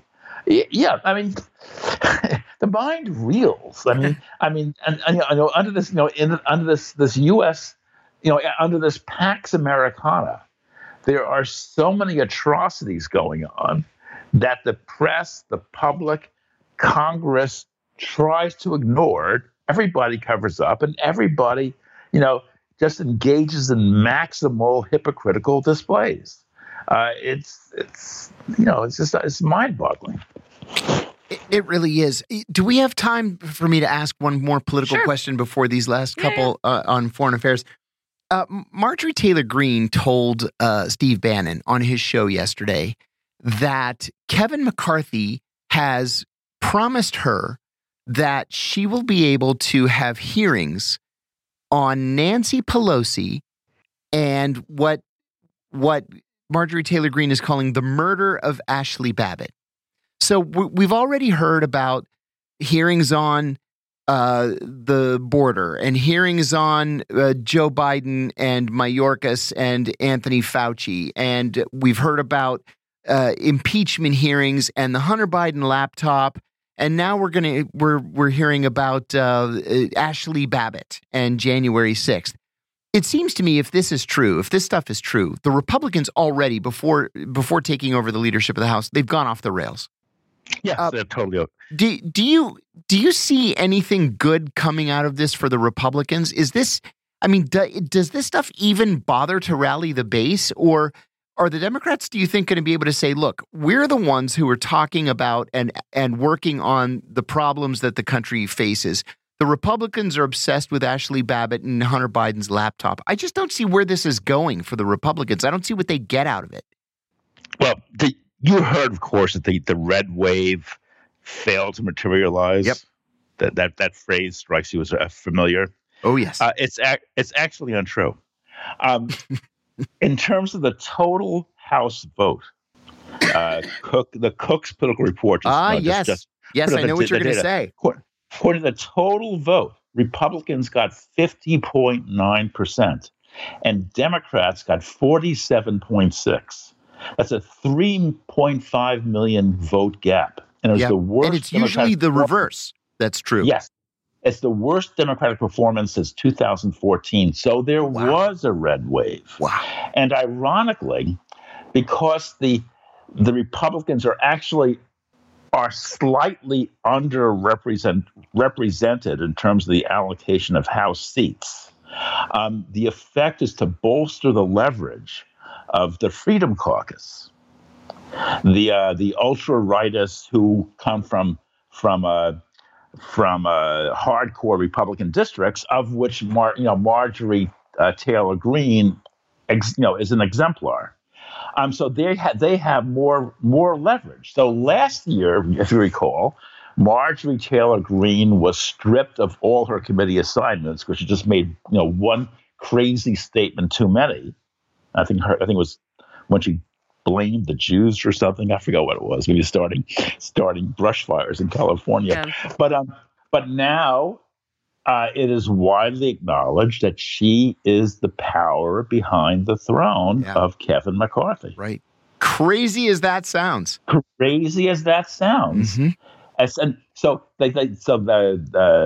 Some anti-Trump Republican interviewed on MSNBC said that she will be running the Republican caucus.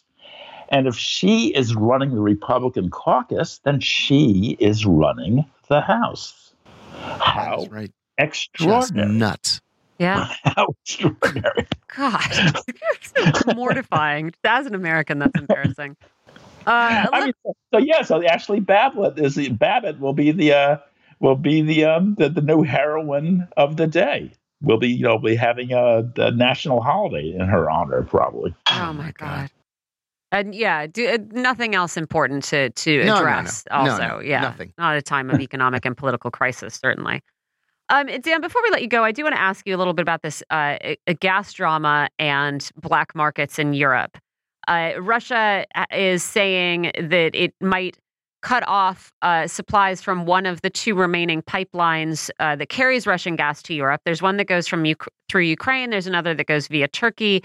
And Russia is saying that Ukraine is stealing gas from what it is sending through that pipeline to Moldova and onward, and is threatening to shut it down. That sent gas prices up, but not that much. Europe has been lucky enough to have a pretty mild fall so far and a mild winter predicted, I think. And so, the concern is not quite as high as it was a bit before. But I do wonder, one, if Ukraine is doing this, if Ukraine is siphoning off Russian gas, does Europe complain, either publicly or privately? If this is just an excuse for Russia to further throttle supply, does Russia have enough buyers to count on to avoid shooting itself in the foot? Like how much energy can it pull away from Europe before it struggles to replace that? And what kind of black market for gas emerges in these contexts? Well, first of all, those evil Russians. I mean, they're evil when they sell gas via the Nord Stream pipeline, and then they're evil when they cut it off via the trans-Ukrainian pipelines. Yeah. I mean, what does Europe want? Does it want gas or doesn't it want gas? Does it want Russia to sell them gas at reasonable prices? And if it does, what does the U.S. go around blowing up pipelines, as we know it did with Nord Stream?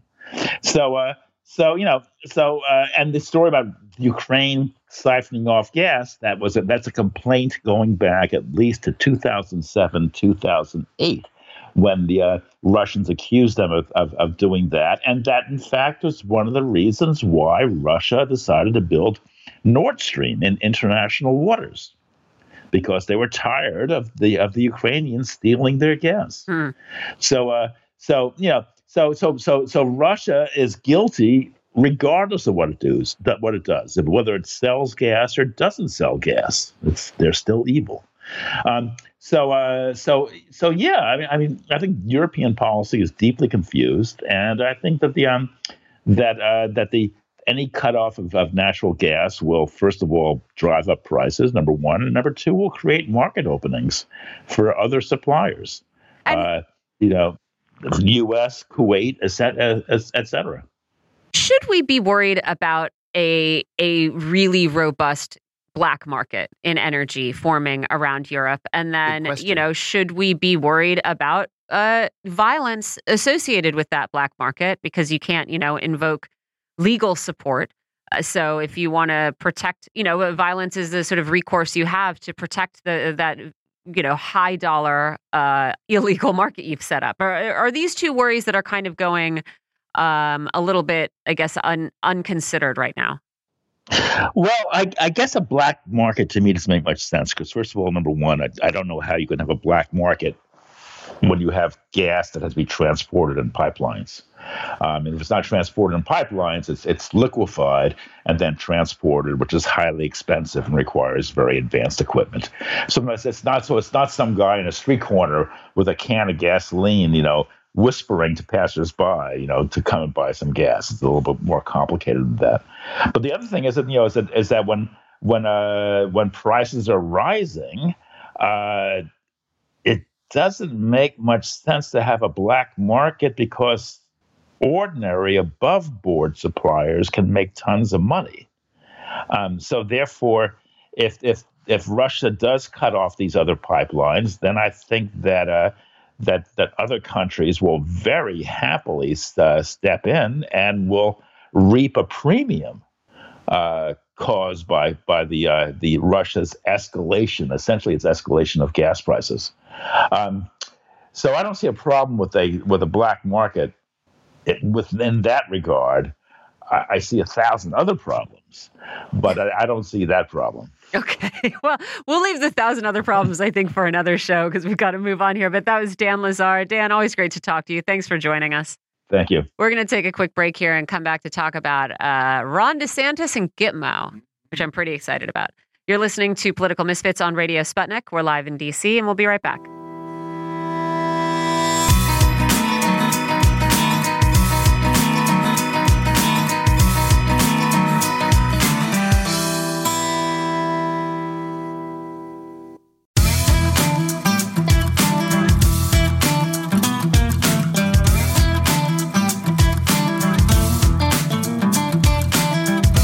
Welcome back to Political Misfits on Radio Sputnik, where we bring you news, politics, and culture without the red and blue treatment. I'm John Kiriakou here in the studio with my co-host, Michelle Witte.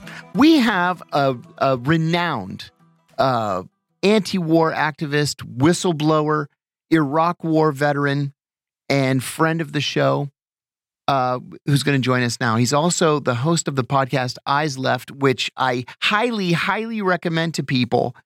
This is Mike Preisner. We're very glad to have him with us. It's been a long time. Mike, you address some issues on your podcast, Eyes Left, that literally nobody else is talking about. And that's one of the reasons why I enjoy it so much. So first of all, welcome to the show. Hey, thanks for having me. Good to have you back. I want to ask you about a recent episode of your podcast. You talked about Florida Governor Ron DeSantis, and you talked about things in DeSantis's not so terribly distant past that virtually no American knows about.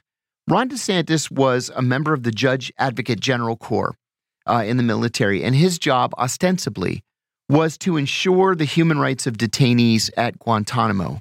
Just the notion of it is laughable to me. In fact, he did exactly the opposite of ensuring those human rights. You say in the podcast that DeSantis actually ordered the torture of one prisoner. He watched the torture session. Well, if he didn't order it, he allowed it to go forward. He watched the torture session and then laughed as the man screamed out in pain. This prisoner was a Yemeni national by the name of Mansour Adeyfi. Tell us about that experience and about what Adeyfi went through.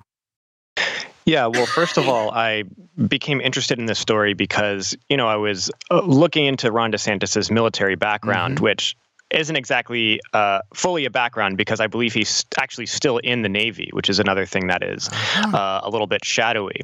But, we know that he served at Guantanamo Bay, and the only reporting out there on this is really just taking the official statement at face value. If you look up, what did Ron DeSantis do at Guantanamo Bay? It's all from official records and official Navy spokespeople and former officers that he served with at Guantanamo who say Ron DeSantis' job as a JAG lawyer was to, quote, ensure the human rights of detainees and to ensure the U.S. was in compliance with international law. Now, Ron DeSantis was at Guantanamo Bay in the year 2006, which was the height of the Bush torture program, if not the worst year ever for human rights at Guantanamo. And to see all these different, local and national media outlets just report that, yes, Ron DeSantis was there ensuring human rights of detainees when we know for a fact that, even in 2006, the United Nations Human Rights Board ruled that Guantanamo Bay needed to be closed because it was in complete violation of international law. So just the fact that it wasn't even questioned for the amount of time that DeSantis has been in the national spotlight was a little concerning to me. And so I tracked down someone who was a detainee at the time Ron DeSantis was there. And the Mansour Adeyfi, you mentioned his name, totally innocent teenager who was one of many, many innocent people who were just rounded up by Afghan and Pakistani warlords and sold to the CIA. But, his description, DeSantis was not just a human rights lawyer who was there. He was someone who was observing torture, in particular the program of force feeding. When there was the massive hunger strike among detainees protesting the torture and the conditions and all that, they embarked on a really brutal force feeding program where 5 times a day you'd be strapped to a chair. You'd have, 10 cans of Ensure pumped through a giant feeding tube that was stuck through your nose with a metal spike at the end. They'd be screaming, defecating themselves because there was laxative in the Ensure, vomiting. And Mansour, says that Ron DeSantis was observed him, and was smiling and laughing when Mansour was defecating himself and screaming and crying during this torture. And so, that's the one personal anecdote. But also, I think the important thing that he revealed was that when Ron DeSantis first got to Guantanamo, and there was not a human rights lawyer there prior to him, this was a position that they created because there was a massive hunger strike and protests at the prison, which they saw as like an act of jihad or something against America. So they brought in DeSantis, they brought in all these other officers to break the hunger strike. And Ron DeSantis' job was to go into the prisoners and say, hey, I know that you're upset, you're protesting. I'm here to hear your concerns and ensure that your human rights are respected. And so initially he had the trust of the detainees who confided in him. These are our demands. These are the things, the sleep deprivation, the putting, mixing our food with meat so that we can't eat it because it's not halal, and desecrating the Quran, and all of the things that they told DeSantis as, ostensibly the person who was there to look out for their human rights. They claim that DeSantis then went and reported that to the prison officials and interrogators, and then intensified the human rights violations, the particular human rights violations that they told DeSantis were the hardest to deal with. And so he was there really as an undercover agent, pretending to be the person who was there to respect their human rights, when instead he just, turned them against them. And there was no fallout. Well, clearly there was no fallout for DeSantis, but there was no fallout for anybody else after the public disclosure of the torture program, after the publication of the executive summary of the Senate torture report. Nobody ever paid a price for torturing Mansour Adeyfi or anybody else at Guantanamo, did they? No.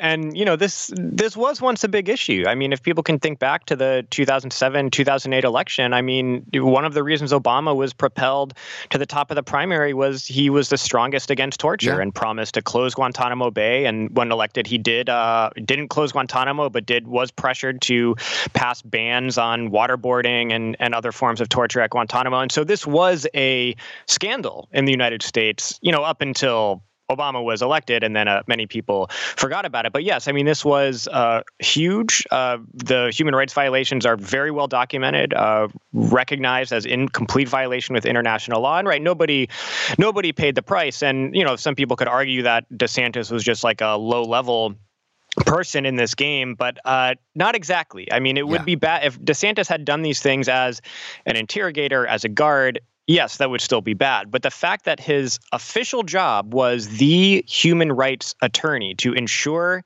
that the United States was in compliance with international law when he, in fact, observed and covered up the worst forms of torture that are obvious to anyone, and including DeSantis as an attorney, in complete violation with Geneva Convention and other international laws. DeSantis right now is such a golden boy for the Republican Party, at least in this brief, current period of time. He's the one that's supposed to save the Republicans from themselves or save them from Donald Trump. Do you think that that as Americans learn more about his history, he's lied over the years about having been a Navy SEAL, for example. He was never a Navy SEAL. He's just a lawyer.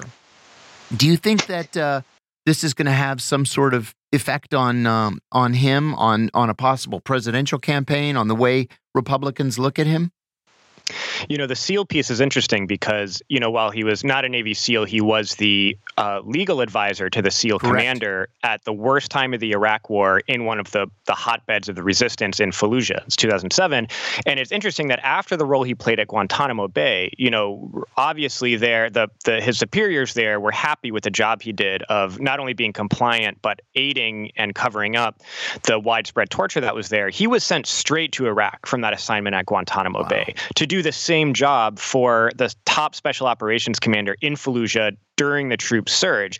And so you have to wonder, we don't know exactly what he did in Iraq, but his job was the same, to ensure that the U.S. complied with international law for both the raids and missions that they were doing, combat operations, and for the rights of detainees that they were capturing. And so you have to wonder if after what we know he did at Guantanamo, why did that earn him the assignment to go do the same thing in Iraq for special forces? And what did he actually do there? And so I think that there are some major implications of his role in Iraq, whether or not, obviously he wasn't on the ground doing anything, but he was the legal cover for those very shady units. But will it impact him? I mean, I think the response to our story is interesting because obviously there's a section of the Republican base that likes it and makes it like him more. There's that section of Republicans who don't like Trump, not for his politics, obviously, because they like DeSantis, who has pretty much the same exact politics, but their concern is the image that he presents as a stable and compliant person and respects the peaceful transition of power and all that stuff. So they won't care. But, there is a section of people, I've noticed some like more libertarian types who said, I liked DeSantis, but now I can't accept him. And so there will be, I think this story can peel away some of his support. But I think the issue is that I don't expect this story to even get much coverage. I mean, it is, I think, a fairly scandalous and big revelation.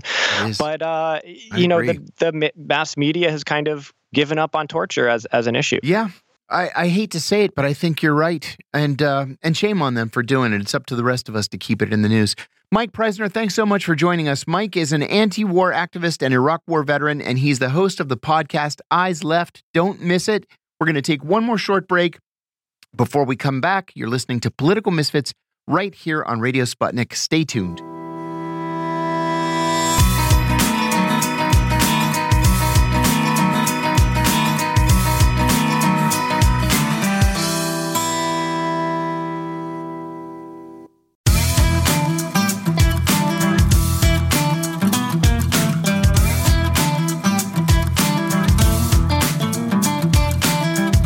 Welcome back to Political Misfits on Radio Sputnik, where we bring you news, politics, and culture without the red and blue treatment. I'm Michelle Witte. I am here with my co-host, John Kiriakou. We've got a few last headlines for you.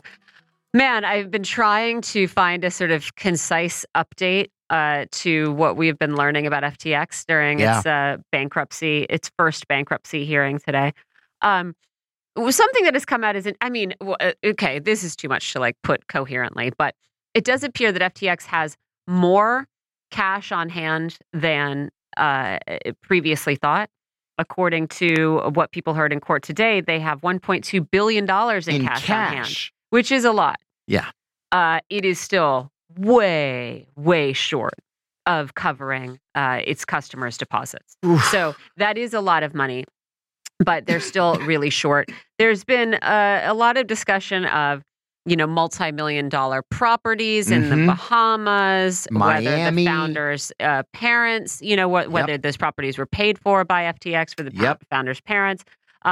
This sort of looting of FTX at the same time it was announcing bankruptcy. So this is my new favorite saga. I just lost a thread by a financial reporter who had been talking about everything that was weird. Oh, I remember. This was actually from a few days ago. They were going through court filings detailing, everyone has heard that quote that the guy who came in to fix Enron after it's collapsed has said, FTX is like nothing I've ever seen before. This is the worst thing. I don't know if we discussed details like the company didn't have a board and never had board meetings. What? Yeah. This is a multi-billion-dollar company. Yeah, didn't have a board, never had board meetings. There is evidence of employees, submitting expense reports via Messenger, and then having things yayed or nayed with thumbs up or thumbs down emojis. Maybe not those, but an emoji. So there's no documentation of any of this, and you're collecting huge sums of money. And also, again, on the topic of not having a board, nobody who thought, I'm going to put a bunch of money in there. Is it weird that they don't have even the most basic sort of financial, legal, and ethical infrastructure in place? Nah, it's fine. It'll be fine. Just crazy. No oversight I'm the World Economic Forum, and I guess I don't care that this company, again, doesn't have a board. It is weird. It is very strange. Either people just got really excited about it and lost their damn minds. I can't tell you how many times something else. I've gone to a company's website, and there's always a tab like who we are, and then there will be a sub-tab that says our team or our leadership or whatever. Yeah. I always look to see who's on the board, because usually you'll recognize at least some of the names. And if they're people that you respect, then okay, maybe it's worth doing business with this company. Yeah. But to not have a board, how did the SEC even let them get away with something like that? I mean, I think it's because he was also interacting with the people who are crafting the regulations that are going to govern crypto and companies like this, right? Yes. He was the sort of pro-regulation crypto dude, the legit guy. So perhaps that's part of why. Yeah, I've found this thread. I mean, it is just they're just sloshing money around between these two companies. They didn't even have proper records of who they employed. Employees and contractors are sort of mingled through different companies without any accounts of how they spent their time. I mean, we could talk about this for an hour. But again, what is not, I just feel like I have to stress it. I guess it's not surprising that companies have sloppy business practices. Everybody who's got a hamburger stand, right? You could find this at any small business. Mm-hmm. This company and this person were elevated to, you couldn't get higher. You get higher than Davos. You know what I mean? Mm-hmm. Hanging out on a stage with ex-presidents. That's right. Being like a major funder of the Democratic Party, saying you're going to fund, put $1 billion into the midterms. You know what I mean? That's right. There was no scrutiny? Yeah. Anyway. I've got one for you. Please. A woman in Alabama was arrested last week for endangering her fetus. Oh, no. By taking drugs. Yes. She was held in a jail in Etowah County, Alabama, and has been held without bail since her arrest. Well, guess what? She was never pregnant in the first place. What? They just scooped her off the street. They forced her to take a pregnancy test in the jail. They arrested her on a drug charge. Okay. Forced her to take a pregnancy test. It came up with a false positive. And she kept saying, I'm telling you, I'm not pregnant. And they said, well, the test says something different. I mean, and also, sorry, just in light of our previous conversation, does anyone believe the best place for a pregnant woman to be is in jail? In jail? I mean, exactly. She's there for her own well-being. Oh, not her well-being, of course, the well-being of her fetus. This is an outrageous slide to begin to go down. And this isn't the first, right? We've talked about this on the show before. This happens. Yes. Being treated. You know, we actually covered the case of a woman who was arrested. She had like 4 children. Right. And she had chronic back pain. Mm-hmm. And she was taking painkillers under the supervision of her doctor while she was pregnant with like her 4th child, I think. Mm-hmm. And the authorities came in and were like, no, you're endangering. Yeah, we're going to take all your kids. Yeah. There was a woman. It's outrageous. A good friend of mine sent me an article a couple of days ago about a woman in Los Angeles who was in prison. When she went to prison, she was several months pregnant. She delivered the baby in a hospital while literally chained to the bed. They allowed her to hold the baby for 45 minutes. Yeah. And then it was taken from her. And because her sentence is so long and she doesn't have family that can take the baby, it was put out for adoption. Mm-hmm. Absolutely awful. Yeah. Just terrible. Let's see other awful headlines, man. I mean, we do have some fun ones, but we should probably, the death toll in that Indonesia earthquake has almost doubled from what it was yesterday, nearly 270. They're still looking for people. Again, what can you say about it other than say you keep an eye on it? It's just horrifying. It really is. Yeah. Sorry for bringing that down. Hey, do you want a fun one though? Yeah, let's do a fun one. I mean, this is a like sort of silly, nerdy thing. I don't know if you know that it's sort of a right-wing fixation in Hungary that Hungary should be 3 times bigger. Greater Hungary. Greater Hungary. Yeah. Yep. It's pretty funny. So Viktor Orban, darling of the American right, is in trouble because he was wearing a football scarf that featured the shape of Greater Hungary, right? And so Orban, when this was brought to his attention, he said, no, look, football isn't politics. You shouldn't see what isn't there. But also said Hungary's national team belongs to all Hungarians, regardless of where they live. Mm-hmm. It is pretty funny. So yeah, bitter since 1920. I've got another one for you. Please. Let's see. Yeah, I only need a minute. All right. There's something of a kerfuffle here in Washington over the wedding over the weekend at the White House of Naomi Biden. I have seen some of this. Have you seen this? They said that they were denying access to the wedding by the entire Washington press corps. And a whole bunch of reporters asked for permission to go just to take pictures. And they said, no, it's private. It's private. It's private. What they didn't tell anybody is that they had already reached a private deal with Vogue. Yeah.